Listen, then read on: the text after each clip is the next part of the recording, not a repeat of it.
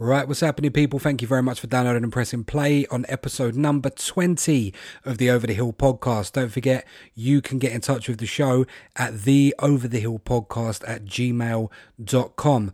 Don't forget to follow on Spotify, subscribe on iTunes and YouTube, Google, TuneIn, Castbox, and everywhere else you listen to the podcast. Make sure you're following and subscribe so that you never ever miss an episode. On today's show, I sit down with the one and only Max Britton. We had a conversation about his early days of pirate radio, how he got into the music scene, some of the music he's produced over the years. We had a wicked conversation about our time on the same radio station back in the mid to late 2000s. We also had a great conversation about his later productions and his role in getting Flex FM a legal license, including hassling MPs and talking directly to the council. It was a wicked conversation. Hope you enjoy it. Get a little bit more of an inside story into the emergence of Flex FM as a full legal station. Wicked episode this one, number 20. My special guest, the one and only Max Britton. You are now listening to the Over the Hill podcast.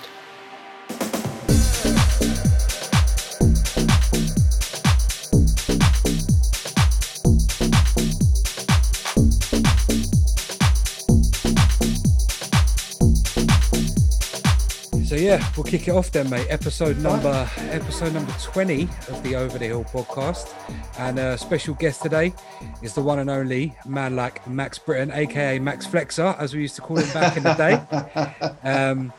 Got him on the podcast today because, you know, a running theme of the podcast is underground radio, is pirate radio, but regular listeners to the show and people who've heard the last few episodes will know that Max was a big part in taking, you know, one of the biggest, most legendary pirate stations into a legal station, and we're going to get onto that a little bit later on in the episode. But yeah, he's someone that I kind of go way back with, and we've had some parallels over the years, and haven't spoken to him for God knows how long. So it's good to have you on the show, mate. Thank you for being here. Well, thanks for inviting me, mate. It's a pleasure to be here. I'm really glad you invited me. I didn't realise until I spoke to Outlaw that you were, I knew you were a big part of Flex and the management and stuff. So I didn't realise that you were that ingrained in the actual procedure of becoming legal. So it just made sense to me to have someone on that was that involved in it. Because obviously, you know, I've had Dan on, I've had Henny on, and now to have yourself on is, you know, it's like the Three Kings, mate. Three King, I don't know about that. The three non-wise men. The three non-wise men, yeah. I mean, yeah, I'm not, you know, to be honest with you, I'm not a big radio person. I'm a listener first and foremost, you know. Yep. Got involved with Flex probably about 2 years before they got legal, got the license. So, you know, I was just doing bits and bobs there, a lot of audio work, doing the advertisement reels, all the recordings for the DJs, getting them cut up on the website. So a lot of behind the scenes stuff as opposed to a lot of behind the scenes. Oh yeah, definitely. Yeah. So you say you're a listener first and foremost. Let's go back to the start for you. What got you into underground music, and what are some of the stations you listened to back in the day when you were young? It's probably my older brother and my older sister. They used to have like various compilations, albums, you know, not underground, more cheesy sort of really dance music, whatever. Early cheesy rave sort of stuff. But there's one tune in particular, which was Joey Beltram, Energy Flash. And I think that, I mean, I was proper young. I think I was about 11, super young. But I remember hearing that and going, what is this? Like, this is crazy. Like, this is mad music. And I think that was the first tune I sort of really got into, and that showed me that sort of style of music. And then from there, it was sort of listening to pirates, would have been Don FM, obviously, trance. But I'm sure there was a station called Planet FM. I might be wrong because it was a long time ago. But definitely Don and trance were the ones for me. More Don, really, because they was local as well from the area. But yeah, them two were the big stations for me back then. It's interesting you mentioned Energy Flash. I've got to shout out Joey Beltram, obviously, but there's a book called Energy Flash, and any real connoisseurs who want to get into the history of electronic music and dance music, I can't remember who wrote it, but if you go on Amazon and search for Energy Flash, there's a book, and I've got it upstairs. It's absolutely fucking fantastic. So I recommend that. Yeah, I recommend that for anyone, mate. It's really, I mean, it's about this big as well. Do you know what I mean? It's like, it's a comprehensive history of dance music and literally going back to like the late 70s and early 80s. So yeah, definitely recommend that. Yeah, mate. Like, living in Southwest London or living around Mm. Surrey, like you couldn't not be into Don FM, I think, No, no, around, especially around the early 90s, obviously. As I was talking to Dan about, like I came around a little bit later, and for me, it was like Flex Flight Delight, like because they were all local. So it's yeah, the same, yeah, it's the same thing for all of us, you know, whatever the local stations were at the time. Although back then, like early 90s and even late 90s, you had a much better chance of picking up stations that were a million miles away because there was less on the dial. exactly that. Well, I remember my dad had a CB radio. I don't know if you know about them. Yep. They used to have them in cars and stuff like that. And I always remember getting the aerial, stripping the cable back, climbing out of my window, well, not climbing out, but leaning out my window, sticking up through the guttering, twisting the end up, sticking it in my tuner, trying to get all the stations. But I couldn't quite get Cool FM. Yeah. I was always annoying. That used to piss me off. And I see people have tapes recording it, and I'm like, I can't get them. Yeah. But yeah, I used to love all that, man. Flicking through the dial, the old school tuner. I mean, who I used to listen to on Don? There was Lady A, MCOC. There's a few of them. And I remember listening to your podcast with, oh, bloody hell. Who was it we talked about? Was it a Ricky D one? It's the Ricky D one. He spoke about the record shop in Wandsworth. He touched on that, and that was Reality Records. And that was the first record shop I went to get the flyers. You know, you're young, you get the flyers, don't you put them on your wall, the rest of it. But I remember them being Don, and they'd done a dance down there, Be Don or Be Gone. Yep. And I remember I was too young to go, man. I was gutted. All the older mates went, you know what I mean? I was like, I can't go. I'm only about 13. I was like, oh, screwing. But did you ever manage to make it to Team Rage? I did, yeah. Yeah. I did actually. Yeah, I went to one in Epsom. I didn't go to the one in Kingston, I don't think. But the one in Epsom I went to, yeah. Yeah, sure. I'm going to try and get those guys on. Sean and Cole that used to run that, they're old mates of mine. So they've agreed to come on, but one of them lives in the States and the other one still lives in Surrey. So it's like trying to get them both together at the same time differences and everything else. But yeah, hopefully they can come on, because there's so many people, like you're a little bit older than me, Dan, and everyone else, but so many people from around that age group that have been massively influenced by that particular event. And it just seems that everyone I talk to from your generation in particular has memories of going to Team Rage. So I think like, oh, definitely, it's really influential for our corner of like pirate history that so many people went to them raves, and that's what ended up making them start their own stations and everything else over the years as well. Well, I don't think there's anything else, was there? There was Team Rage, and that was it. I don't really remember any other under 18 dances, really. I mean, there was one local one. It's very small scale, called Jungle Juice, I think it was called. Don't know if you've heard of that one. Nah, but I mean, back then there was nothing else. I mean, if you weren't old enough to get into the proper raves, then that's where you went, Team Rage, wasn't it, really? Yeah, if you weren't fortunate enough to look old as fuck like me, then well, I had a baby face back then. I wasn't getting no chance. Well, I was getting into my first clubs at 14. I've looked pretty much the same ever since. Yeah. Well, I say that there was one club I used to get into when I was like 16, I think I was. It was London Bridge, Happy Jacks. But that was like a house thing. Yeah. But how I got into that, I don't know. I really don't. But, so, good days. Early pirate radio days and influences. Obviously, that leads into yourself becoming a DJ. You mentioned going to the record shops in Wandsworth. How did the transition from listener to actually like, okay, I'm going to get into this sort of come about for you? Or what drove it? Well, it's a normal thing, wasn't it? Buying records, and then bought the first pair of decks, which were what were they? What were they? The DLP 1600s. Do you remember them belt drives? Crap decks, man. Eddie belt drives. Do you remember? You used to touch the top of them like that. Little touch just would fly off. Bought them. Started mixing whatnot. Then I bought the 1210s. Got into it a bit more deeper. Do you know what I mean? Getting right into it. But then the first radio show I ever done was on Flex. Probably in about 97, I reckon, 98 maybe. Okay, so it ended up coming full circle for you in the end. So Flex was where you actually got started. Yeah, it did, yeah. I spoke to a guy called Kappa who used to run it back then, I think. I don't know too much from the back then days. Yeah, Kappa and Easy D originally. As far as I remember meeting Kappa down at Rampton, give him a tape. And he's like, yeah, I got a set for you. It was a graveyard. It was like, I can't remember, it was now 2 till 4 or 4 till 6. So it was late. But I was like, yeah. Happy days. I got a set on Flex. Brilliant.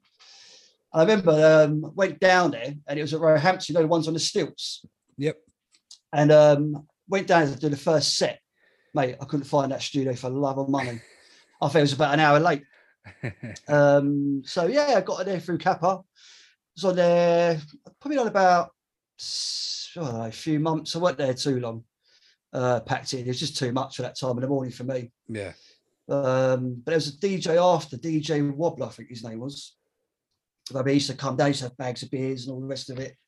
But it was brilliant. It was good times then.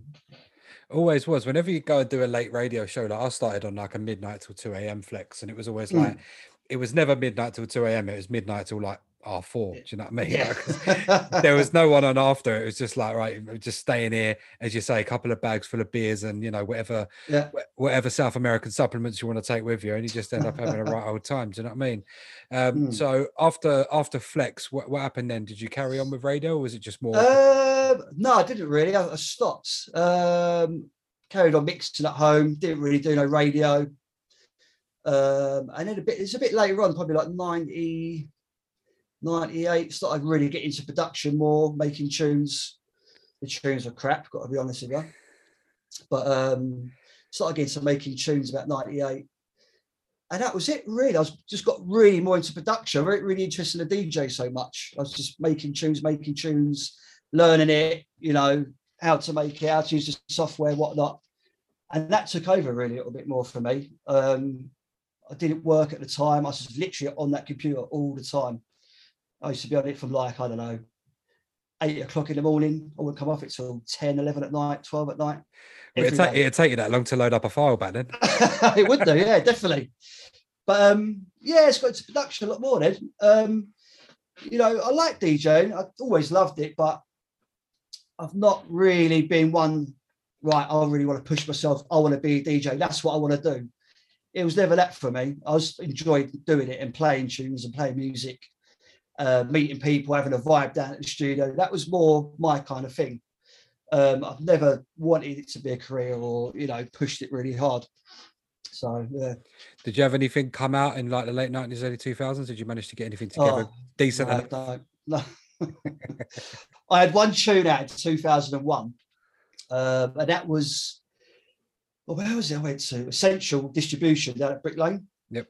So I went down. There's a guy called, I think his name was Anton. I think his name was. I went down there, met him, played a load of tunes to him, and he was like, "This tune, that tune, I like them, so I take them." I was like, "Fucking hell! What is he's going to take the tunes?" I couldn't believe it. So anyway, he took the tunes on. It's a P&D deal, publishing distribution. Took them on, but I was a bit gutted because A&D Sounds in Mitcham. Remember that shop? Vaguely, yeah. Just when I was a kid. Yeah. So I said to Roger in the record shop, I said, "Oh, Roger, have you seen my tune yet?" He goes, "No, they ain't shown it to me." So I was a bit like, well, they've took the tune on, they pressed it up, they put the money into it. They're not fucking showing no in the tune at the record shops, really. So I always remember I went down there and I went to the warehouse below, had all the storage down there and whatnot. And I said to the guys down there, I said, "All right, mate." I said, "I've come down to get some tunes of mine for promotional use." He said, "Oh, what's the cat number?" I said, "Oh, RTR 001. He went, "All right," typed it in. He said, "How much do you want?" I went, 250. He went, "Oh, 250? Fucking that's a lot, isn't it?" I said, "Yeah, I've got a lot of mail out to do." I'd end up going around the shops myself. Yeah. But yeah, it's a shocking tune, man. Let's try to forget that one. Awful. I was going to ask if it's... Mate, it's awful. It's terrible. Please don't, no. What is it, garage? It was garage, yeah, two-step garage kind of thing. Bait as you like. Yeah, it was crap, but you know, you learn and you know, it's at the time it was a massive achievement for me. I loved it. It was brilliant. But you know, as you get older and better at what you do, you listen back, and you're like, oh, it's a bit cringy, do you know what I mean? But yeah. Was it always more of a garage thing for you or more of a house thing? Back then it was always garage, yeah. I mean, I was jungle from day dot original. Yeah. 92, 93, jungle, drum and bass, whatever. But then I went on to the garage. And then, yeah, I loved garage. I mean, up until about, I don't know, 99, I started flaking out of it, really. Didn't really like what was going on. I liked it. You know, the Zinc sort of stuff come about. and all that kind of more hyper stuff, which I still like.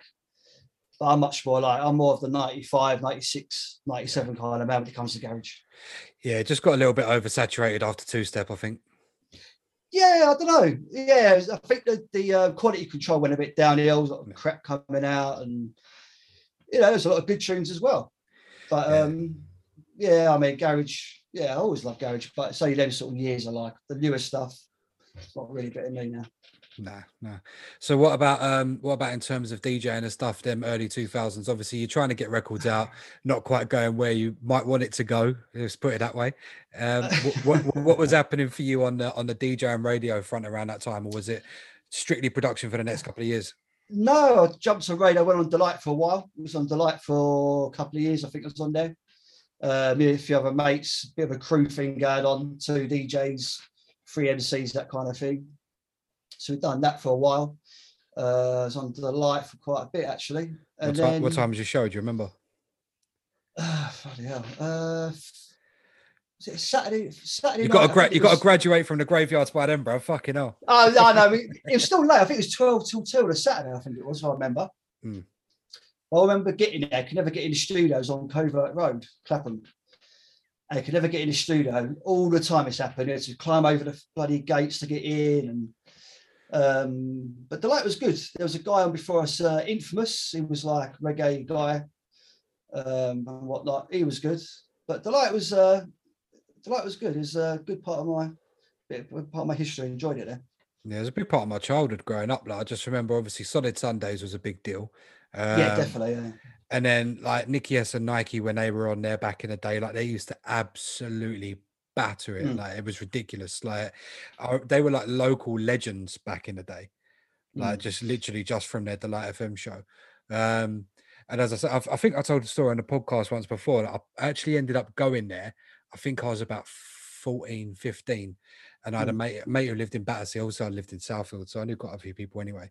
And we ended up, it was in like almost like one of these sort of building containers, like where they put like where they tend to build like buildings. Yeah, that was it. Culvert Road, no? Yeah, that's the one. Yeah, that's it. Yeah, right by the estate on the corner, sort of thing. Yeah. So yeah, we ended up going there, and I didn't know. Like, I used to listen to like all kinds of like pirate radio. I loved Delight. I loved Flex. I loved Flight. I loved like anything like Upfront back in the day. Like my dad was a DJ, so I was like fully into it. And I remember going there with this geezer. I always say his name because it's like, to be honest, I don't even fucking like him anymore. But but I remember him saying like, "Oh yeah, no, yeah, my brother's got a draw. Like we'll go get a draw." Because all we used to do on a fucking Friday was just go and smoke weed at 14. Do you know what I mean? Yeah, of course you do. So you do at that age. Yeah, we ended up going down there, and we went in. And I see all these like music of people DJing and that, and I was like, fucking hell, what's going on here? Like, so just didn't really sort of clock at the time.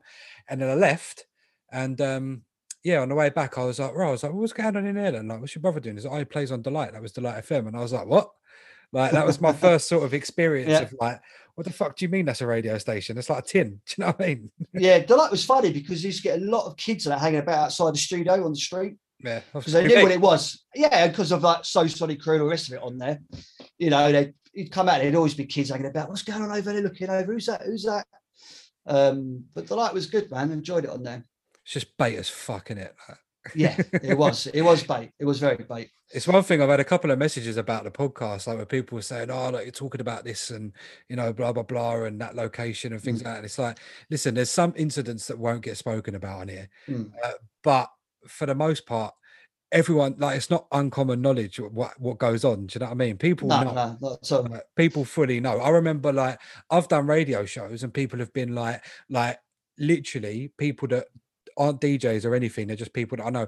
They're like, oh yeah, no, I'll meet you by a radio studio after your show. And I'm like, how do you know where it is? They're like, bro, everyone knows where it is. It gets out. It does get out. You can't hold it back. Do you know what I mean? One person sees it or, hears about it. It just spreads like wildfire. It's just one of them things. Have you ever done a radio show in somewhere that you really, really was not expecting a studio to be? Yeah, I did do one in a shed in a garden. That was, what station was that now? I can't remember the bloody name of it now. One up Sutton Common, was it? No. Oh, okay. In a shed. Done one in a base. I can't remember the station, you probably know. I'm terrible, mate. for names and stuff. But the shops at Crystal Palace is in the basement below a shop. Remember we done one down there. Jesus. That was quite good. But no, I haven't done anything a bit out of the ordinary, really, to be fair, not when it comes to radio. Yeah, I know someone who set one up in it was only very brief, but it was actually in like, you know, where like bin sheds are basically. Really? And literally they just took the big wheelie bins out and they were just blending in there for the whole afternoon. So the most legendary one is the story we were talking about of Outlaw on the podcast, which was like when he set it up in like the water tank room at the top of the block. That was hilarious. Crazy. That's crazy. That's madness. But yeah, that's Dan, though. That's Dan. Yeah, all over. That's only Dan would do that. That sort of thing he'd do. But yeah, no, I've definitely been in a kitchen before with a pair of decks in the kitchen. That's the classic one. Where, yeah, it used to be front rooms, didn't it? I mean, when I went on Flex when it was in Hampton, that was a front room. I've done that. Also, we've done the one when it was in, where was it before that? I think it was after that. It was the Arndale Flats, Wandsworth. Yeah. In there. I remember on Christmas Day night, I think Kappa ran me out. I'm sure he did. He said, "Oh, can you do a cover show?" I was all fresh. I was like eager. Do you know what I mean? Christmas Day. I was like, "Yeah, so what? I'll go down there." I said, "Yeah, mate, I'll come and do it." And I remember it was quite late, and I had to carry my record box home, man, all the way from Wandsworth to Rains Park. Killed me. But I was just so eager then. Do you know what I mean? I was like 17, I think I was. Yeah. I was just all over it. Yeah, you would literally, like back in them days, I had so much get up and go whenever it came to radio. I didn't give a shit. Mate, and them record boxes, mate, fuck that now. Jesus Christ. Nah, it's not a bit of me. I remember we walked back one night. We got our first ever booking, me and my mate. And it was a boogie lounge in Epsom. We're talking like yeah. I'd played at a couple of other clubs, but it was the first time we'd ever actually been like asked to go and play a set somewhere. And like literally, we'd done all our money. We bear in mind, like 04, we just left high school, bruv. Like we didn't have jobs. Do you know what I mean? We've done all our money on beer, and we've ended up like we've got a record bag on each shoulder. He's got one, I've got one, and we've left Boogie Lounge in Epsom where we got to get back to Wimbledon Chase. Yeah, and to get to my pal's house, and we just started walking, bruv. We just started walking. We had loafers on and everything, mate. We got about, I think we were probably near Stonecourt Hill, right? And all of a sudden a car's pulled up, and it was his cousin and a few of their mates that had also been out, and they were just like, "Oh yeah, we're going back. Do you want a lift?" We were like, "Fucking hell, where were you like 5 miles ago?" Well, saying about walking places, actually going back to teen rage, I remember when I went to one in Epsom, there was about 4 of us, I think, or maybe 5 of us. We actually walked back from teen rage Epsom to Earlsfield down the train tracks. Jesus Christ. And I remember there's a guy called Lee. He was a graffiti artist, bang into it, he was. But I'm sure it was his idea. Oh, we walked down the train tracks. Obviously, you know, he's going on the train tracks doing his graffiti and whatnot. I'm young. I'm like, yeah, come on, then, whatever. But walk from Epsom to Earlsfield down the train tracks. It's probably the quickest route, though, to be fair. Well, quickest. I don't know about the safest, but mad times, man, mad times.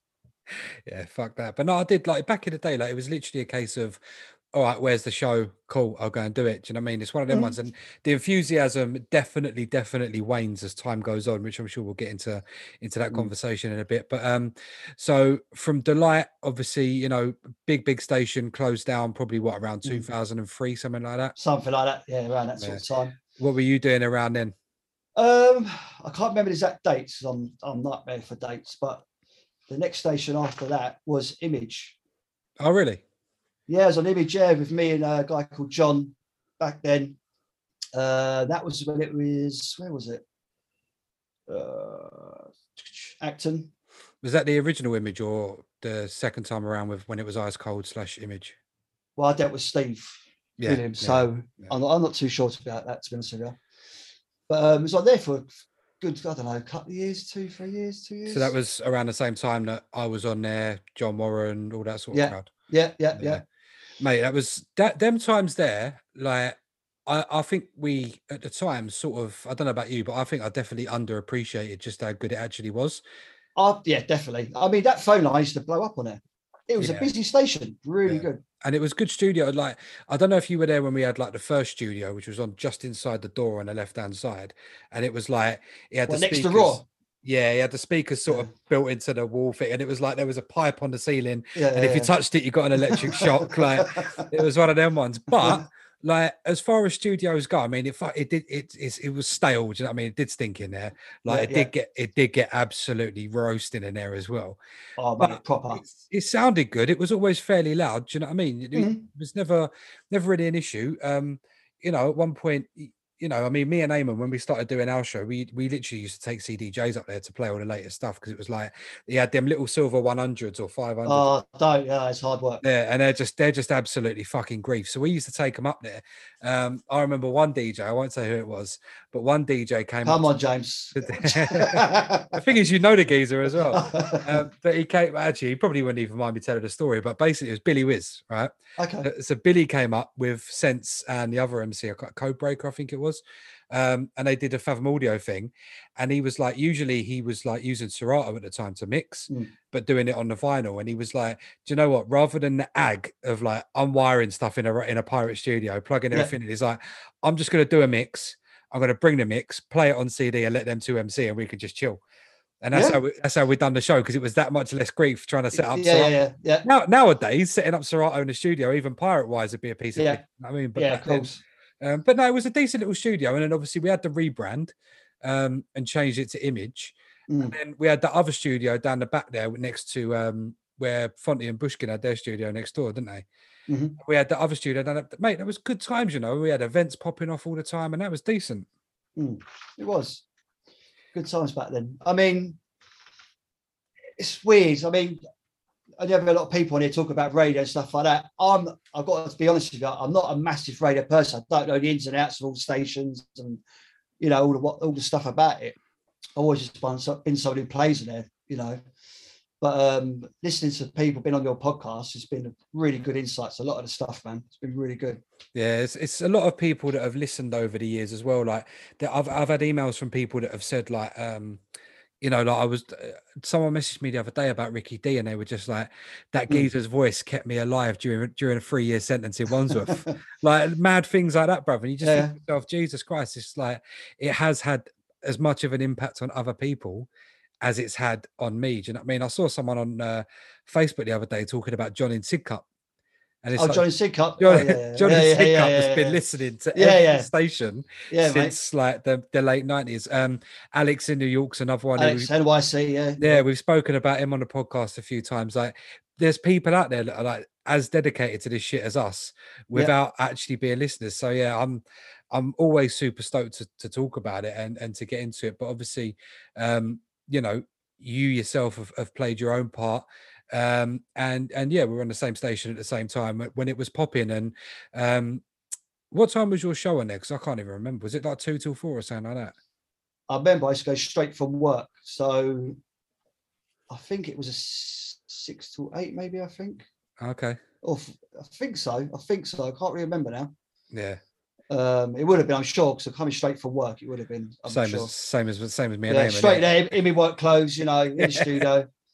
Exactly the same. I used to come out of King's Cross, like I work in King's Cross, to come out, jump on the tube over Shepherd's Bush, and like Eamon used to literally just pick me up on the green, and then we'd just fly down the road, like. And if ever we got into traffic, boy, it was like a last minute dash to get into the fucking into all the studio.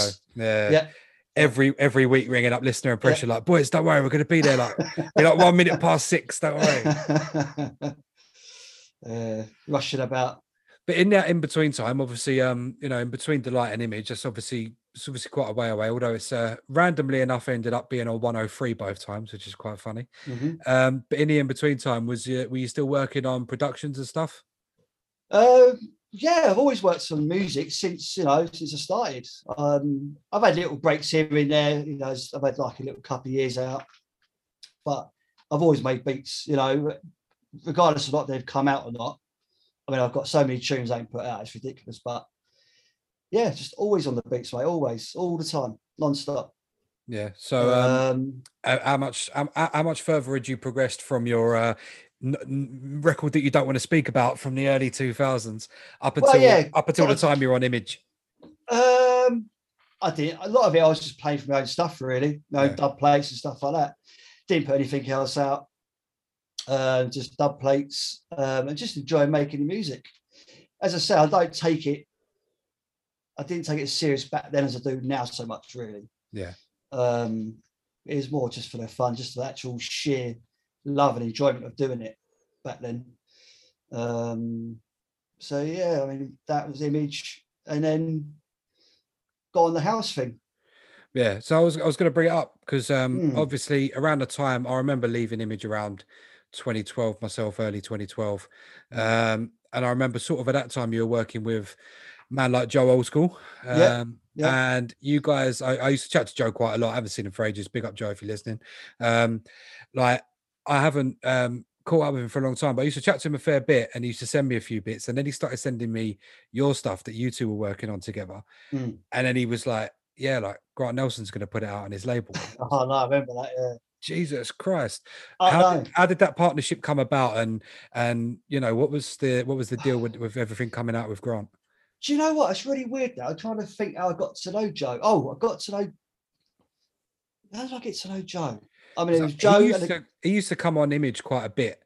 And he's obviously everyone knows him. Like he's been around for a long time. But he used to come. I think he used to do a lot of shows with Nut Nut and a few other people. Yeah, that's how I always knew him, was just through Image. I think it just came through social media, Facebook maybe. So I can't really remember how I got to we actually linked up. He's probably out in a club somewhere, maybe a bar. I don't know. I can't really remember.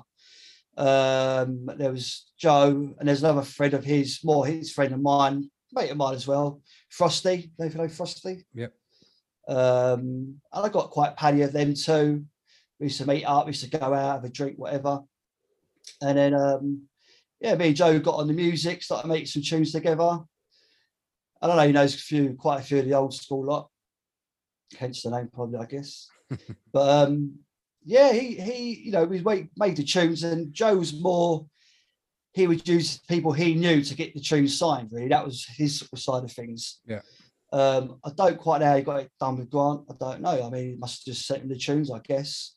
Had a chat with him, and he took them on. I mean, the first one was with Matt Jam on solo music. He took the first tune, and then it just went on from there, really. I mean, went from Matt, and then he went to Grant Nelson, took the tune, took the EP, and then it carried on. It just went really well, really worked well together. You know, both had the same sort of vibe, like the same sort of stuff, and it just went on and on. Yeah, it's good. Yeah, mate. No, some of the stuff that you guys were putting out was really good, and it was at a time where house music was proper booming as well. Like that 2011 to 2014 period, I think, for house music in the UK. It was just fucking insane. Like, it was, every rave was busy, like, and it was such a network and a community. And you sort of alluded to it there when you were talking about, like, the way you met Joe was probably at a venue somewhere out and about. It was one of them scenes where, you know, with Image and, you know, with a few other stations or whatever, we always had our own events with various, whatever station you run, you know, we had Lavish and all that kind of stuff. But you always ended up having different DJs from the station all playing on these same events. So you got to know people, you had networks, and then the house scene was exactly the same. I mean, I've literally, like, I've done a couple of gigs for Joe back in the day, but I've literally walked into, I think he's the person I've bumped into in different raves the most. I've run into him in Shoreditch. He's always out. He used to be anyway. Literally, like, I was out in Shoreditch, absolutely battered with Eamon and a couple of other mates, and we'd literally just come from Vibe Bar in Brick Lane. Oh yeah, Vibe Bar, yeah. We went to another gaff, and it was like a few other house heads that we knew were playing that night, so we were like, yeah, that's still open, we'll go there. Went in there, and Joe's just randomly there, bro, just chilling at a table, just him and his missus in the corner. I walked in, he's like, yes, Jay. I was like, the fuck are you, why are you everywhere I go? Then another time I went to I'm only going back a couple of years now as well, and I hadn't seen him for time. I DJ'd for him, I think 2013, and since then I hadn't caught up with him for about 2 or 3 years. And I went into what used to be where Pasha used to be in Victoria. Obviously, like we had the residency there, so I knew the venue really well. It's now like a food hall. It's doesn't even exist anymore. But they changed it when they closed Pasha down to Cube. Okay, yeah. And then upstairs there was a bar called Connect, and someone I knew was running an event up there. And I went down and walked in there, and he was in there as well. So fucking Jesus. Can't get away from you, mate. Yeah. So yeah, no, it's one of them. It is one of them scenes, and there's always Hmm. certain characters that you do run into, and it's just how you end up making friends with people. Like, it really is a weird one. Definitely, yeah. I mean, I went to some of the events and stuff like that, the house stuff, but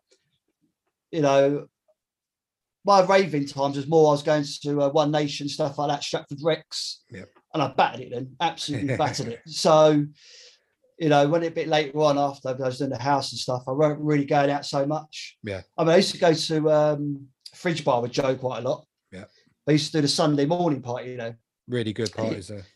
Yeah, it was good. And he used to play the tunes there. So I'd wake up, he'd pick me up, I'd meet him, we'd go down there, test the tunes in the venue. Do you know what I mean? And yeah, I've done that. And then what did we do after Freeze Drive? Went on to with Apollo 84, done a couple of bits on his label.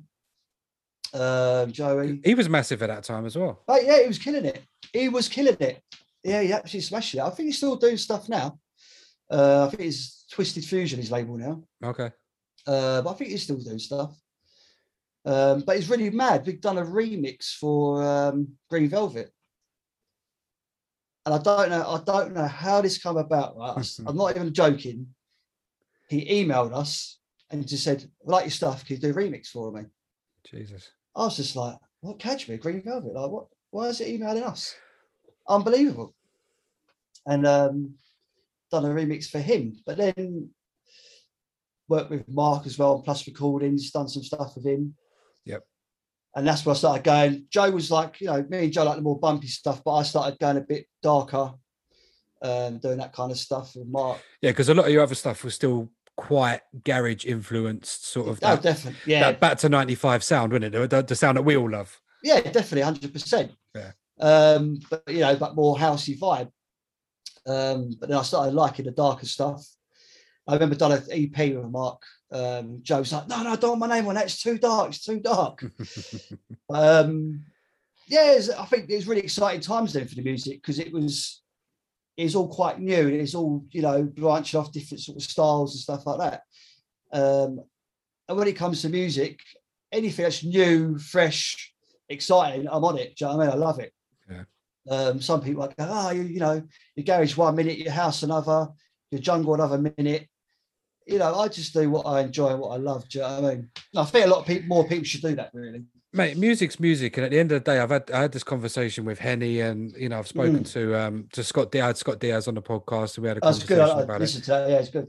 We had a really good chat about it, and a lot of other people that I've spoken to as well. For me, it's all about like, does the music have soul, and does it have a pair of bollocks? Like, if it's got them things, then I'm game. Like, my first love will probably always be soulful house, but the more disco sort of side of things as opposed to the Afro side of things. But I love them both. And then obviously, like old school funky house, deep house, like obviously classic garage, like that's my sound. But like, that doesn't mean to say that, bruv, I've gone and played at parties and smashed reggae sets. I've gone and played 80s sets. I've got 80s mixing out there. I'm a massive reggae fan. Love reggae. Massive reggae fan. There's literally like, you can't tell me nothing. If I want to go, when I've played at Notting Hill Carnival and I'm mixing reggae and everything else, like, you can't tell me fuck all. And I'm mixing bashment, I'm mixing some soca, I'll do whatever. Yeah. You can't tell me nothing about fucking you're a garage DJ, you're a house DJ. Fuck off. Like, I'm a DJ, innit? I play what I play what the people want, innit? Come on. Music, I think, any type of genre of music, reggae, drum and bass, garage, house, whatever. I just love to dig deep. I like the cream of the crop of that genre. Do you know what I mean? When it comes to like garage, hidden gems as well. You got to hidden gems. Oh, I love the hidden gems. Yeah, definitely, without a doubt. What I don't like, I can't, is like when you hear like the same cheesy garage tunes, and if you're going to play a particular type of music, dig deep and get the fucking best tunes you can, ones that people don't play so much. That's what I like to hear. Yeah. When you hear the same old fucking tunes, man, it drives me mad. Yeah, that's one thing I like about DJs like Joe Old School is like, he would not play anything that someone else is already playing. Like, he will dig deep and he will pull out stuff and you'll be like, right, like, that's a banger. What is that? And it might even be something that you heard 10 years ago, You've forgotten about it, but he ain't forgotten Definitely. about it. So there's DJs like that I will always pay attention to, and it's something I try and do myself because, again, I'm the same, mate. Like the amount of time you go to these like garage festivals or this festival, that's like I won't name brands or anything and slag people off, but it's like No. I don't enjoy it because I'm like I don't want to hear sorry flowers and it's the way 15 times in a day. No. I just can't do it. Yeah. Like if I'm That's going and me I and see a you, babe. It works for particular, their brand, then if it works for yeah, their brand, and that's your brand, how you work, and that's what you play. People come for that. That's brilliant, But it's for you and for me personally. It's just not for me. Yeah, I just think DJs just need to have a little bit more of a set of bollocks on them and actually branch out as opposed to playing the same fucking 15 tunes. It's one thing that I Playing thought, safe. yeah. So around the time me and you were on Image, like they did that whole UK garage revival thing. And they had all these meetings and everyone got together and did stuff. And it was around that time that I started getting myself into a little bit of trouble with a few people because I'd open my mouth about it. And I used to sit there and say to these people, like, yeah, but I used to sit and say to these people, like, this is bollocks. Like, you're all sitting around having these meetings and all you're doing is trying to keep each other booked. That's all you're doing. This isn't anything to do with pushing the music forward. And I'll tell you how I know that, because the people at that time, it's a little bit different now. I think they've learned their lesson. But at that time, the people that were making good new garage music were getting fucking ignored, mate. Like they were getting fully ignored. Do you know what I mean? And it was like, for me, it was just a question of same old, same old, same old. Like, and I just didn't want to hear it. And part of that it took the shine off of a lot for me. But then it's weird because out of that, I sort of got turned on. I was already playing house anyway, but I got fully turned on to that new deep tech sound, like the Mark Radford style that came out. Yeah. And I think, for me, if garage had gone in the direction it should have gone with new, fresh music and people doing stuff different, I might have gone that way. But as that new scene came out, call it a bandwagon jump, whatever you want to fucking call it, Yeah. that So was what? exciting, bruv. Yeah, of course. That audio rehab sound was exciting.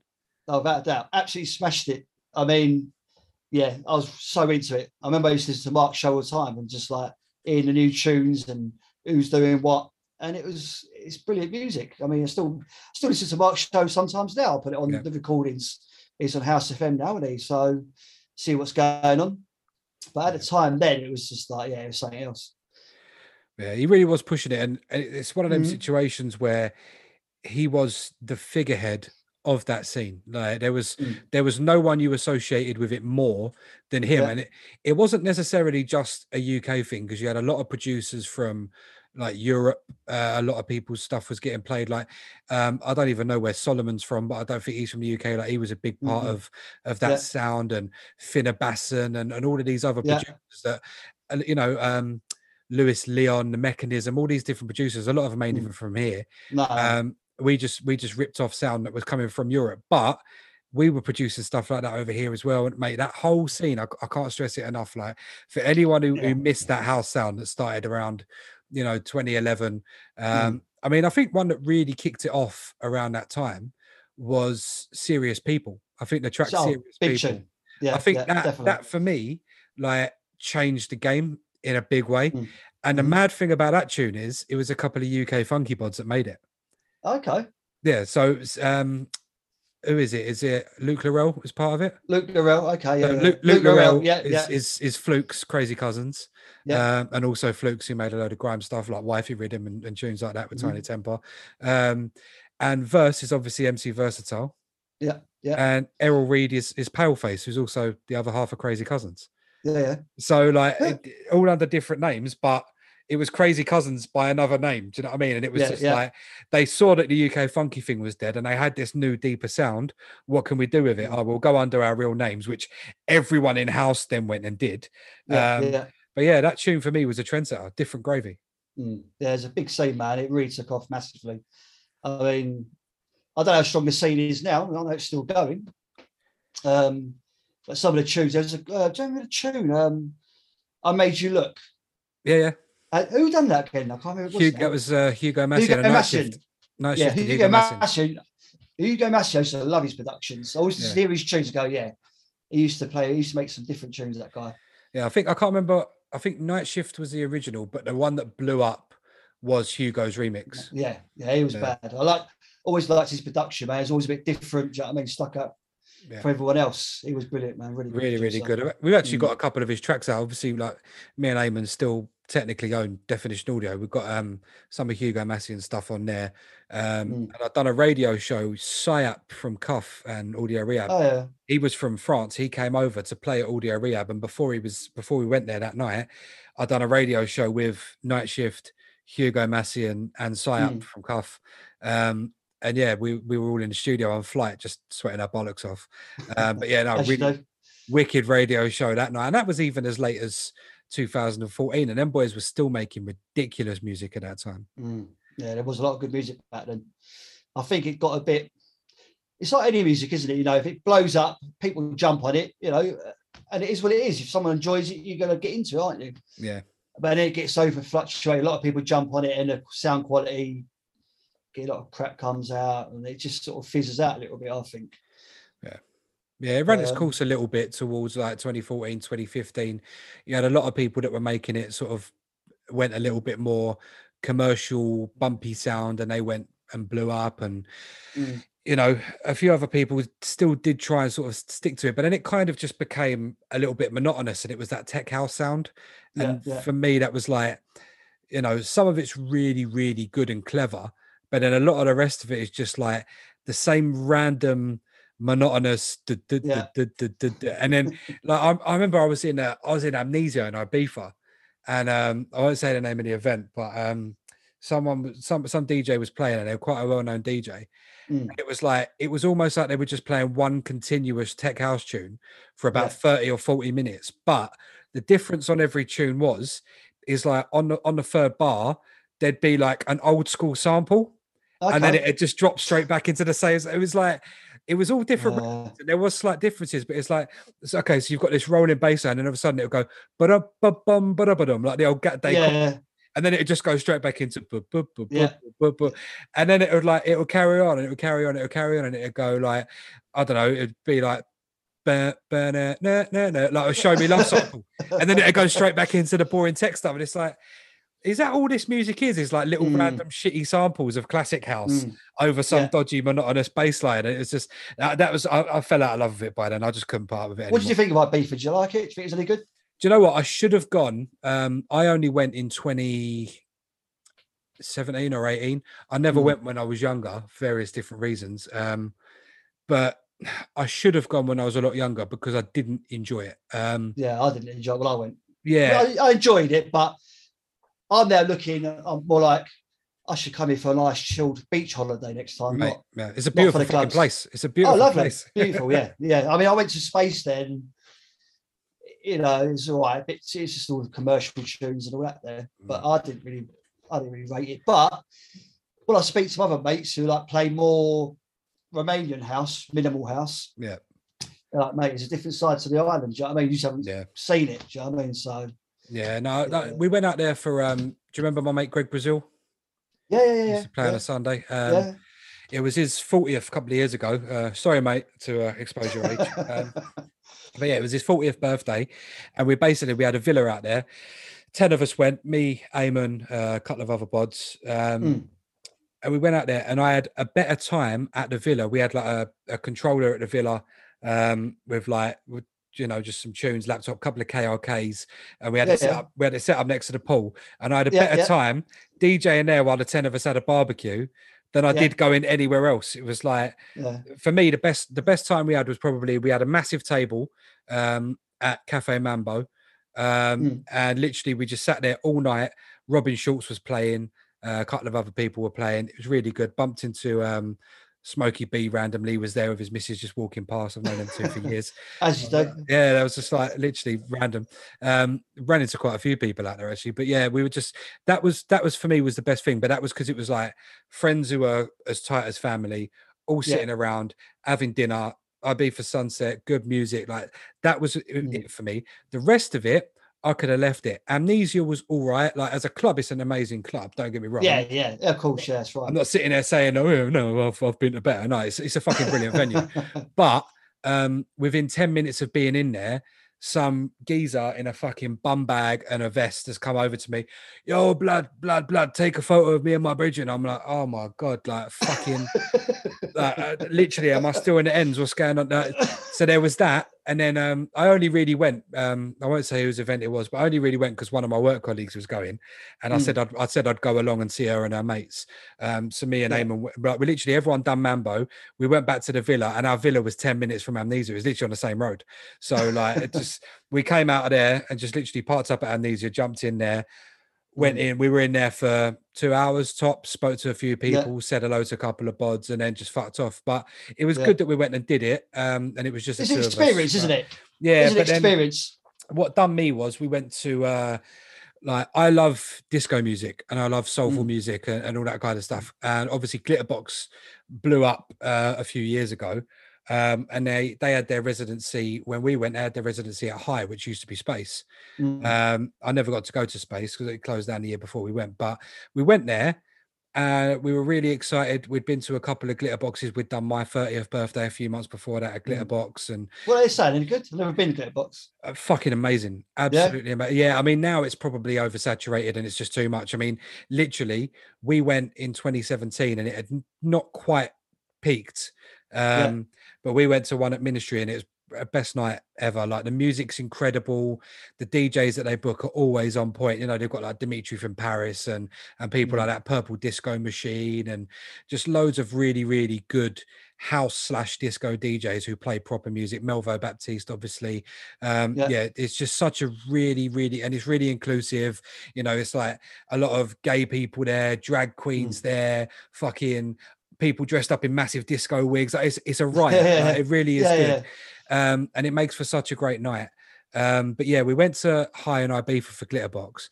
Not only was the queue 17 miles long, which is, you know, a given, but we got in and you couldn't move in there. It was so oversold. Like, you literally spent half of the night in the smoking area because it was the only place you could fucking breathe, ironically enough. And yeah, we went into the second room and just stayed in there because you could actually move around a little bit. But in the main room, I mean, I've got videos of still on my phone and on my laptop now from that night. And it's like, in the main room, literally, you just can't move. It's just absolute, like, everyone's like that. You're bumping into people. It's very touristy. It's a very like Towie crowd. Like, if you're going and you've got a couple of grand to spend on a table out of the way of that, like, that's great. But I don't really go to clubs for that. Nah, not at all. You know what I mean? It's very much when I went, it was like, I went to the beach there and all the parties there. And it's like, you know, little shorts on, champagne. It's all like very showy. Yeah. I'm there with fucking white gut out. Like, it's just, it's very showy to me down there when I went anyway. Yeah. But obviously, you know, I'm sure there's another side. I'm sure there's really places. So maybe another time we'll go over there. Mate, I'd go back for a holiday anyway, and maybe chuck in a couple of clubs if there was a particular night or a particular concert or something that I wanted to, but I wouldn't go there just for the sake of going there. No, definitely not for me. we did do a lot of people who listen will know what this is, but Esvedra at sunset, when you drive up into the mountains and that, and you watch the sunset up there, that was literally our last night before our flight. We drove, because we all had like hire cars and that, drove up into the mountains, and like a convoy of us, and just watched the sunset together with a couple of bottles of prosecco on the cliff edge and that. Like, that was nice. You know what I mean? But that was like, of course, that was the end of the holiday, and then we all had to go and drop the cars back and fuck off to the airport. But that was it was a good trip, but it was a good trip because of the people we were with. We could have done that in Mallorca for 50 quid each. Do you know what I mean? Exactly that. Yeah, I know the prices, they're ridiculous, aren't they? Oh, mate, crazy. I remember I went and I paid for the cab from the villa down to High, and when I got into the venue, because the cab was like 25 euros or something, they weren't expensive. Do you know what I mean? Yeah. But I got in there and everyone was like, "Oh, Jay, you paid for the cab, so I'll buy you the first drink." And I'm like, "Yeah, all right." One drink was the cab fare. Yeah, I know, it's madness, mate. It was like 18 euros for a fucking Heineken, and I was like, keep paying back my cab fare, every single one of you. It's a fucking nightmare out there, it really is.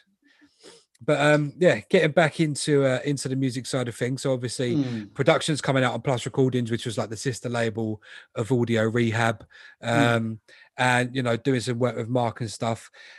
around this sort of time, we're talking what, 2013, 2014. Yeah, about that. Yeah, about that. Was the next radio station that you jumped on, did that end up being Flex? Yeah, it's been on Flex. Yeah, I went back on Flex, and I was there for a good long time actually. But I sort of switched over a lot. I mean, I was doing the house thing, the deep sort of tech house sound. But I'd always throw in I might do a 95 garage set as well sometimes. I was always mixing up. Even sometimes I do like an 80s show with who else I do it with? Culture, MC Culture. Okay. He used to come and I used to mix it up. Do you know what I mean? Because it's all right being playing a certain thing, a certain music, but I like sometimes just like to do a show, didn't you? Just play random stuff. Why not? So I just went back on Flex, played on there. And then I've known Carl, who owns it for a long, long time anyway. I know his brother really well from the same sort of areas. And then sort of got in and started just doing a bit of work there, really helping out. As I said earlier, doing the recordings. Big up Henny G, you know how long that is, mate. Bloody hell. You've got to cut all them shows throughout the week, chop them all up, upload them to the server, do that kind of thing. And just helping out, really, bits and bobs. And then, I remember the drama where we started, because obviously I was on Flight at the same sort of time. And I remember the drama with a couple of us trying to get a SoundCloud together just to put up uploaded shows and having conversations among us about who could actually record stuff from home, who could actually get shows recorded. And then this DJ said, oh, well, I can do this one and that one, but, I can't do so just literally trying to sit there, mate, record people's shows and get them uploaded every week was just like, fucking hell. Mate, it's fucking long. Henny will vouch for this. Henny used to do it as well. Well, Henny was the first one to do it. I started helping him and we do it between each other. But, mate, it could be like, I could sit there for probably to do a whole week. I might be there for 6, 7, 8 hours every week. It's a lot of work. But it was worth it, just trying to make it as professional as you can. Yeah. And I think little things like that, it goes a long way, especially for the DJs. They're paying their money in to go on the station. Yep. So you're giving back something to them as well, what they're getting for their money sort of thing. Yeah. Them podcasts, boy, they were long. That was so long. It is a mission. Trust me, this just doing this one every week's fucking long enough, mate. I can imagine.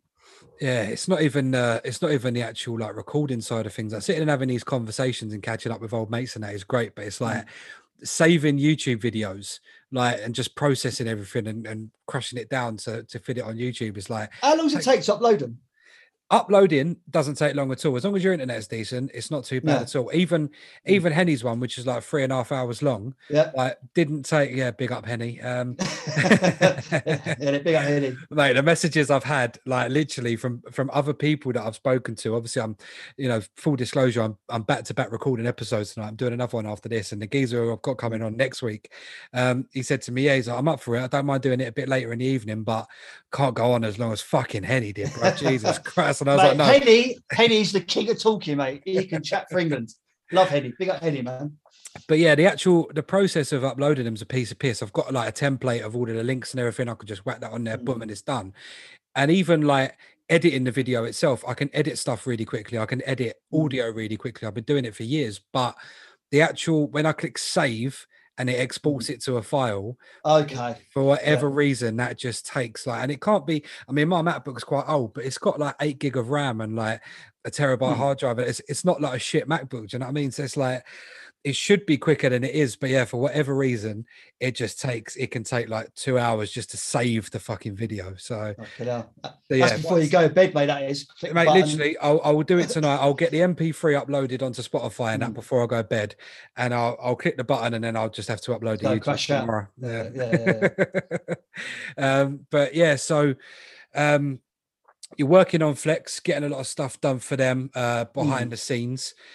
What was the idea behind going legal? Obviously, I've heard it from a couple of different people's perspectives, but your name has come up as being instrumental in that process. What was it like for you, and what was it that made you sort of really want to get involved in the legalization procedure? two reasons, really. I mean, I just wanted to do it for the station, obviously. And I said to Carlos, I said, look, should I try and get us a license? He was like, mate, if you want to do it, you want to have a try, go for it. And then it became for the station, but also it became a bit of a challenge as well for me, to be honest with you. I'm not going to lie. It became a bit of like, right, I'm going to prove everyone I can fucking do this. And that's probably what gave it a bit of a driving force behind it as well. And that was how it started. I just researching, finding out,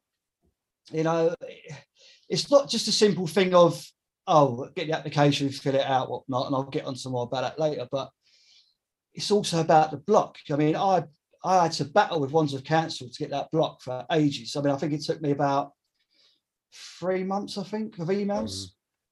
So I remember contacting Wandsworth Council and got a generic email, whatever it was. You got to start somewhere. Asked them, I said, we're starting a community radio station. Like to use one of your blocks for our equipment.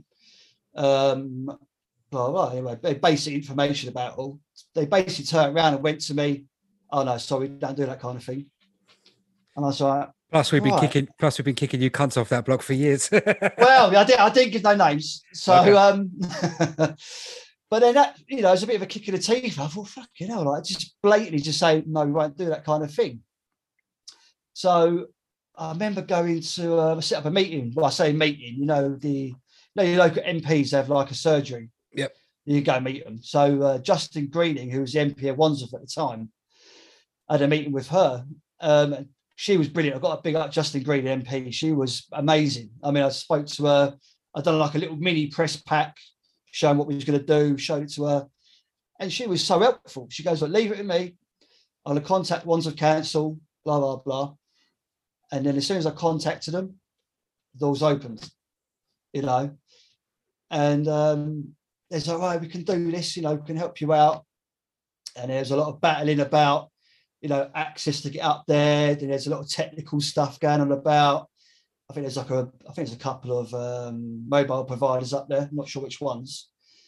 But then you've got the technical thing with them. You've got to send them all your paperwork, what you're doing up there. And it was long, man. It was really long. But I did enjoy it. It was an eye-opener, And it was good to beat Wandsworth Council. They weren't having it, but we've done them in the end. It was good. It makes me laugh a lot. And I was talking to Dan about it both on and off the podcast, just about like the fact that block was getting used for pirate radio for so many years. And then in the end, like for him, he said it weren't really much different because he'd been up there so many fucking times at that point. It didn't matter. I've been up there once, didn't like it. I've not got a head for heights, mate. It's not a bit of me on that. I say I've got to big up all the people set up pirate radio stations, mate, because I say I've been on top of the Arndale blocks and I've been on top of Dontown and Flextown, whatever. And it's not a bit of me, mate. It's not a bit of me at all. So yeah, all you guys are set up, mate. Yeah, big up. Yeah, but no, he was saying to me like, it weren't that different for him, but for me, there's just a sense of full circle, like poetic justice that ends up being the place that you come from. Much like Select UK have obviously applied and they've got a license and they should be launching on FM either this week or next week, I think sometime this month. And they're using the exact same block that was like their best block when they were a pirate. They managed to get permission to be on the exact same block. So it's like, for me, it's just hilarious. And it goes to show that all of that stuff about, it interferes with this and it interferes with that. No. Nah, not at all. I don't know the ins and outs of all that, but it just all comes down to regulations, doesn't it? If you're not using British standard equipment, or that's what it boils down to. It's like you can't sell a TV unless they got a British standard stamp on it. It's the same sort of thing. Just rules and regulations. They ain't fucking about no airplanes. No chance. Can't see it myself. No, not at all. So yeah, obviously at the time you were talking to MPs, getting the forms all filled in and everything. Who else was involved in the procedure? Because Dan mentioned that you sort of had third party people come in as well and sort of helped you get things finalised. Yeah, basically. So we had done the block, got all that sorted out, and then I got these guys in called the company called Radio People. David Duffy, the guy's name is. He's got two companies. He's got Radio People who help out with license applications and other stuff. And he's got another company called Viamux. and basically they got their own DAB multiplexes, so you can go on one of their DAB multiplexes around the country. I think up north, most of them.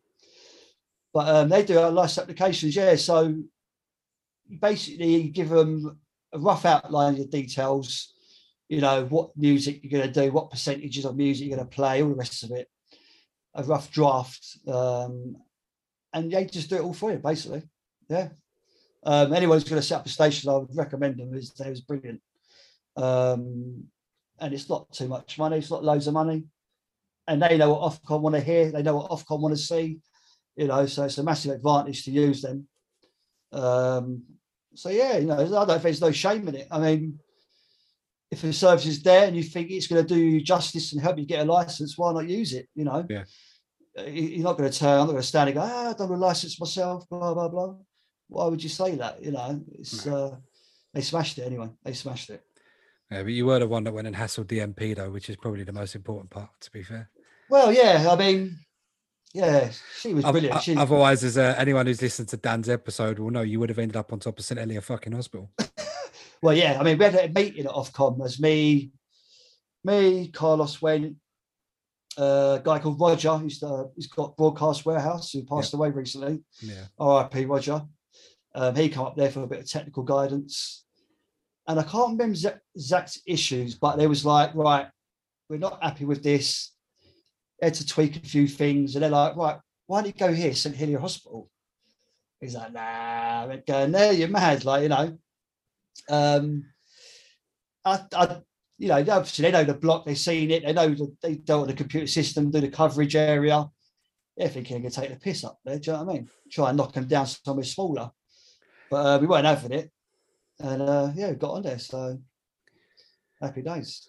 Yeah, mate, lovely. What was it like? So the procedure's done, everything's submitted, playing the waiting game. What was it like when you got the call? Do you remember? And who was the first person to hear?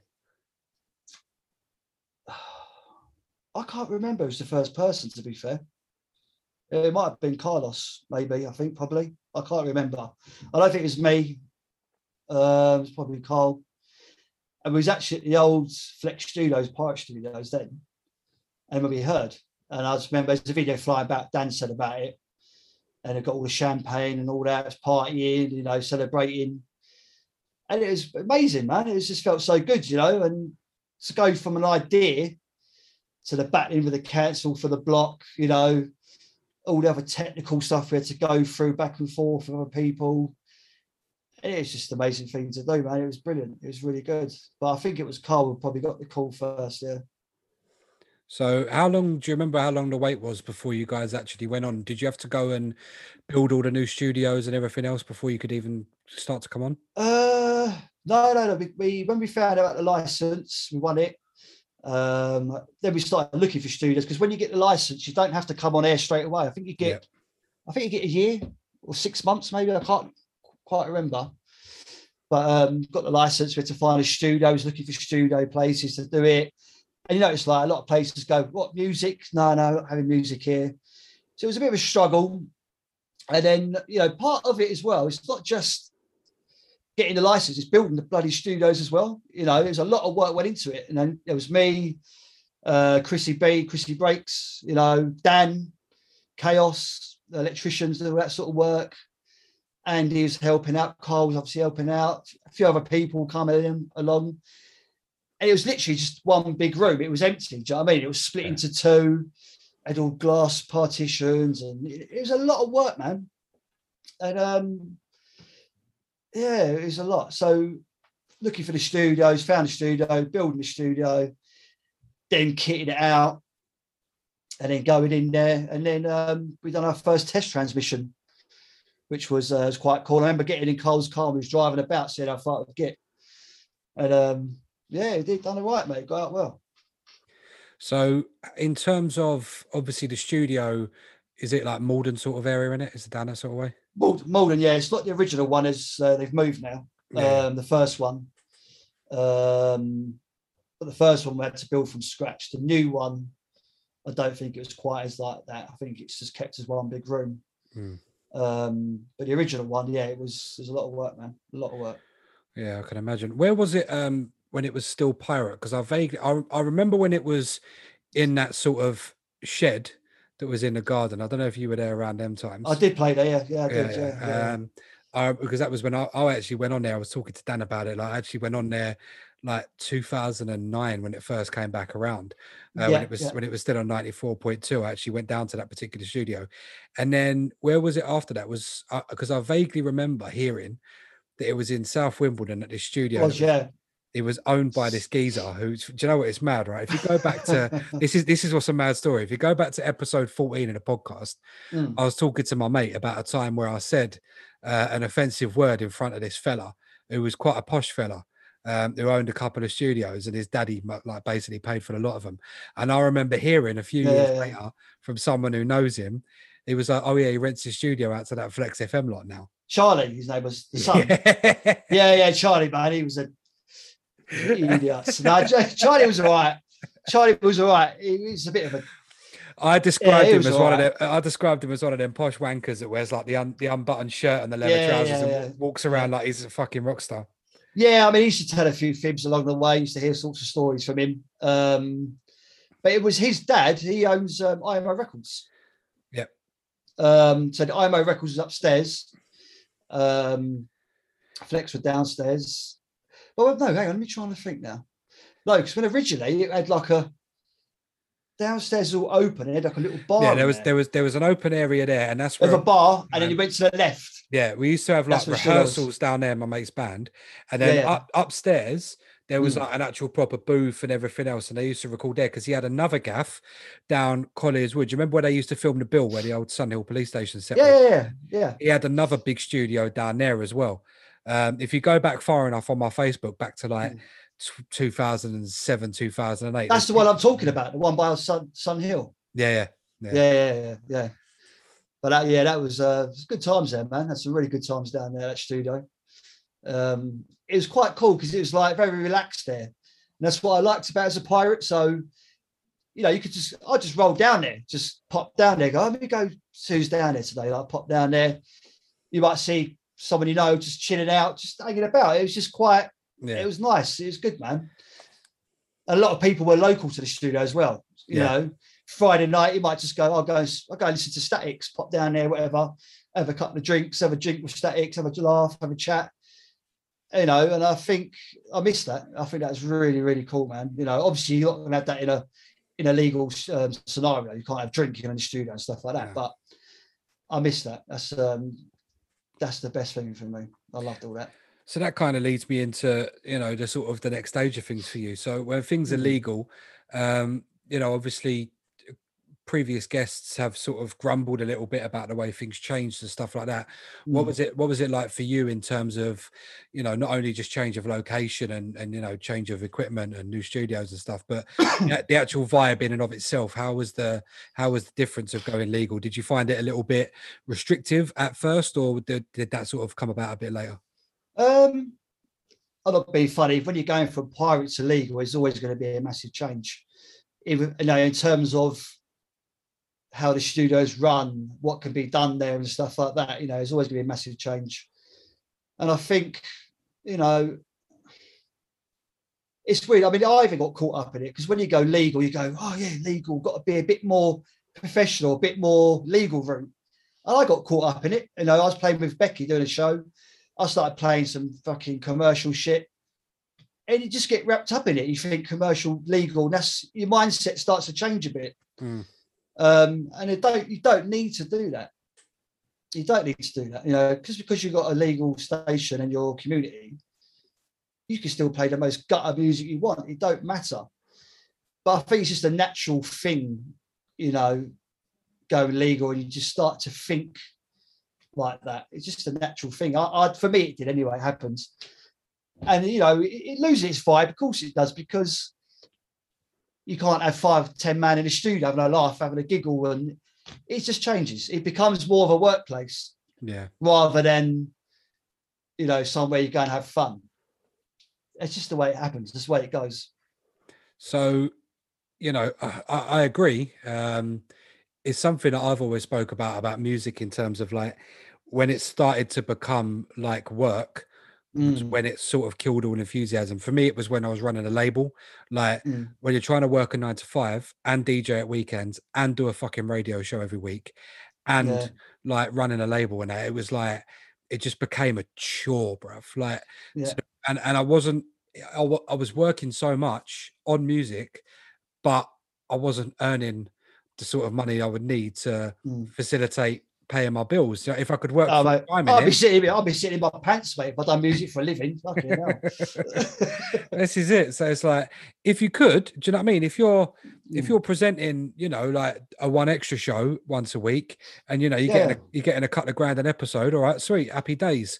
Like, but and then obviously your name's attached to that, and you're getting booked with that, and blah blah blah. But reality is, it's never really going to happen for the majority. I mean, it's like 1%ers that get that kind of money. Do you know what I mean? Yeah, so without a doubt. In the rest of it, but yeah, when it becomes like a chore and when it becomes too much like work, it does kill it off for me. So yeah, and I could pretty appreciate what you're saying.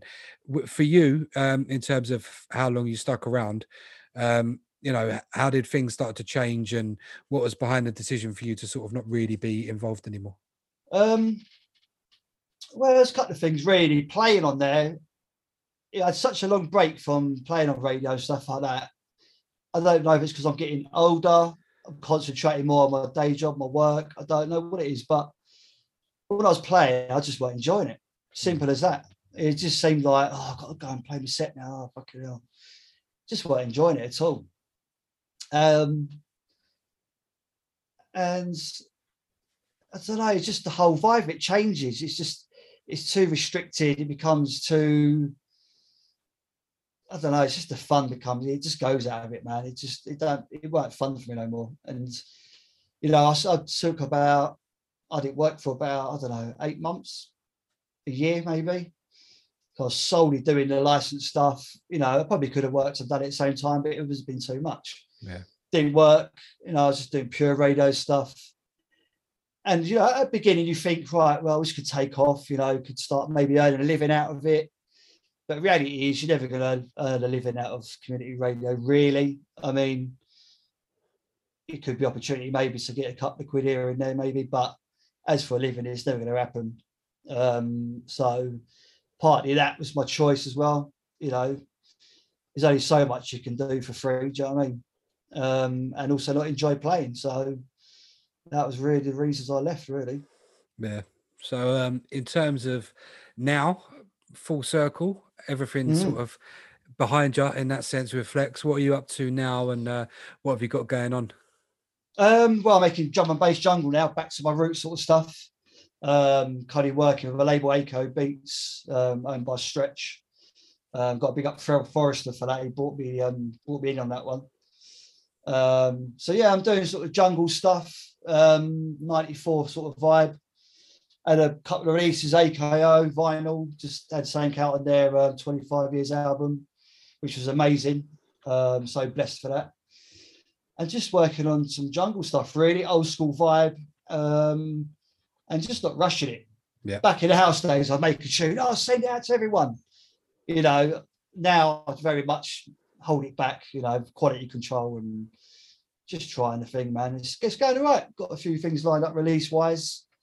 All vinyl as well, which is nice. And then, just thinking about maybe doing a couple of mixes, get back into a bit of DJing. No radio, nothing like that. Maybe just some mixes, put them out there, you know. Yeah. And that's about it, mate, really. Just working on some beats. So everything's come full circle, and you're sort of doing the most important thing with all of this stuff, in my opinion, which is enjoying it. Enjoying it. Well, definitely, yeah. Without a doubt. I mean, as soon as it starts becoming a chore, like you say, it's just no point. What is the point? You know, I couldn't do a show every week now. I can't be asked. Mate, honestly, as I said to you, I'm putting this together every week's a fucking chore and a half. Mate, you're doing well. I've really enjoyed them. Really enjoyed them. It's so nice to, like, you know, you get podcasts, they go, I want to get big, massive guests on. You know, everyone's a big guest within their own right, but it's been nice to see people like Mr. E. I spoke to him a long, long time. Yeah. Big up Mr. E. Henny, Outlaw, other people. It's so nice to see, man. Really enjoyed them.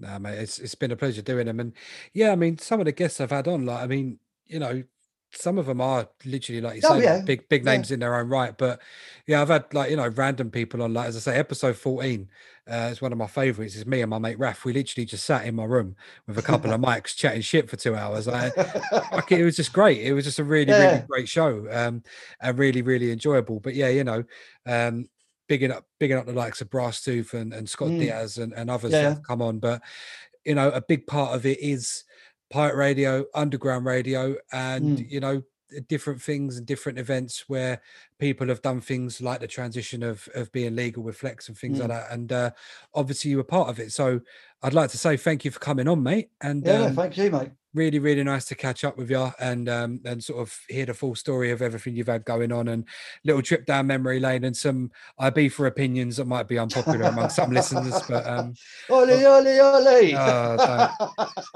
honestly, when I came back, I went out about, I don't know, when was it? It was closing parties. We were out there, so it was like end of September, early October, and it was around Christmas time. I was out with a couple of people. And like this one girl said to me, like, "Oh yeah, no, blah blah blah. How was Ibiza?" I was like, "Yeah, it was all right." And then she's like, "How much did you spend?" I said, "Oh, I came back with about 600-700 quid, like, out of what I budgeted." You know what I mean? I took X amount out there, and she's like, "How did you come back with money?" And I'm like, A, because I'm not a fucking idiot, like, and B, because like it ain't that great. She was like, what do you mean? I spend like $2,000 when I go out there. I'm like, that's because you're a fucking twat. Nah, sod that, man. $2,000 better thing to spending $2,000 on. Do you know what I mean? Like, literally, I sat there and I thought about it, and it's literally like what I spent in one night in Ibiza. A year and a half later, I ended up spending that same amount on an entire trip to Budapest with my missus, flights, hotels, spending money, everything from what I spent on one night in Ibiza. Do you know Crazy. what I mean? Do you think there'll be any new stations come about in London? Is anything coming about and popping up? There's something that you might know about and I might know about, but we can't talk about too much. So we'll talk about that when I press stop on the recording. But there's definitely something popping, even if it is just going to be a flash in the pan. But I don't know. In terms of other people achieving stuff, Select to going legal, as we mentioned earlier. Big up Select for that, man. Yeah, I'm excited about that, and it is good that that's happened. Hopefully they stay a little bit more true to roots than others that have come before them. I hope so. It's a shame that stations have to change to get a license. Yeah, no need for it. Don't need to. No, you've got there's a new community station, Croydon FM 97.8. They've come out now. Okay. They seem to be doing all right. They've launched. They've got a few DJs on there. Yeah, I don't think they're giving out any more community licenses, FM in London no more. They've done a couple. They did one for Croydon. I think there's another one from Croydon as well. I can't remember the name of it. But it's also going to be, they're going to be coming off the same block as Represent. I don't know if Represent have only got a 10-year license or if they've got an extension, but they might be up for renewal soon as well. Who knows? But then you've got, as I say, Select. They're going to be coming from, well, it's public knowledge they're coming from Crystal Palace as well. So yeah, I'm looking forward to the Select thing. There's a couple of pirate stations that sort of seem to be on and off of the dial quite a bit, but you've also just got the same old staples that are still on. I mean, Playback. I've got to big up Mr. E. He's actually going to be doing some shows on Playback 105.6. So people have to listen out for that, Wednesdays 2 till 4. So yeah, I can break that news on the podcast. That's official. He's going to be doing a couple of shows on there, and then we'll see what happens with that. So you might end up hearing a special guest on there. Who knows? Playback's a decent station. Obviously, Dance, like my old home, 96.1 is still on. Vision are sort of there or thereabouts. I think Point Blank have actually got a DAB license now as well. Well, yeah, I mean, I get emails from Ofcom about updates and stuff like that still. I've still got an interest in it, And I think there's going to be around for London DAB next summer, maybe. Yeah, there's quite a few. There's quite a few that have had it already. As I say, Point Blank have jumped on. There was other talk of a couple of jungle stations. Rude FM even maybe might be jumping on DAB as well. Oh, well, the DSP, the local ones. Yeah. Okay. Yeah. So just London wide sort of thing. So obviously you've got that other station. Is it React? Yeah, down in Surrey, like they've obviously got theirs. So there's people that are following in their footsteps, and I think the geezer that runs React, I think he was an original part of Point Blank. So I don't know if there's still a connection there as well. But yeah, no, there's a lot of movement going on. obviously everyone's still got their streams and that, you know, like Ricky I D don't was think you talking need about it, man. You don't need. I mean, as far Really? as I don't think you need FM or DAB really. I mean, No. these days you don't. Not really. I think that's like more of like a smaller attachment now. When it used to be the main part, Yeah. I think now it's just like, you know, I've got to have FM. These days, I don't think you need it for the internet, man. I really don't. It's good. It's good that I do like the fact that some people are clinging on to it. Some of them do it really well. On top radio, that they're fucking killing it. Their FM signal's always strong. Went past their rig again the other day, funnily enough. Absolute cheeky bastards where they've got theirs. But yeah, like there's a few stations there's other stations that are always going to have it. But yeah, I mean, so many stations now probably get more listeners online. Like almost certainly it's only really good for, you know, commutes for people who don't have, you know, unlimited data to plug their phone into their car or Bluetooth or whatever in their motor, that might still use the FM. Other than that, mate, like it is a little bit redundant. I still love it though. I still love being able to flip through the dial. You know, I've noticed since Select have gone, there's like a new sort of soul station on 99.3. It's been a bit on and off, but that's been good. There's another station on 97.1 that plays like soul and rare groove and stuff as well that I really enjoy. So yeah, I do like the fact that different things do still keep popping up and people are still keeping it alive. I have always said that, you know, when that Euro Millions comes in for me finally, I'll be making a couple of calls and sticking something on. I don't care if it lasts. You and all. I don't care if it lasts or it doesn't. But yeah, I'd still, you know, as I say, and there is something that will be happening at some point that people on the podcast will be hearing about. But yeah, man, I like the fact that people are still doing it, but yeah, it is kind of dying. And it is almost on its very last legs. But maximum love to everyone who's still trying to keep it alive. Definitely, yeah. Oh yeah. It's fucking graft these days, man. I mean, a lot of the time it's council now as well. It ain't even Ofcom and DTI. It's the actual councils that are taking responsibility for it, and they just ain't having it. Ones are for the worst anyway, but I know. But mate, no, thank you for telling the story. Thank you for sharing the experience. Thanks for having me, mate. Now, where can people check out all of your latest music and releases? Best place to go, AKO Beats, really. I mean, I produce under the name Shay now. So they've got a few tracks out with them. And just go on to AKO Beats website, really. Got some new bits coming out. I think I've got another 1 or 2 this year as well with them. So I'm just working exclusive with him at the moment. So yeah, check out AKO Beats, Shay, 25-year album. Check out that track on there. And there's a couple of others as well. I don't know if I'm not alias, but I can't say about them. So fair enough. Well, mate, it's been a pleasure and a privilege. Episode 19 of the Over the Hill podcast is a wrap. Don't forget to subscribe on iTunes, follow on Spotify, subscribe on YouTube, tune in, Google, Castbox, all the usual places. Get in touch with the show, theoverthehillpodcast@gmail.com. So yeah, did I say 19? It's episode 20. Episode 20 with a man like Max Britton, aka Shay. And we are over and out. Nice one, mate. Peace. Nice one. Take care.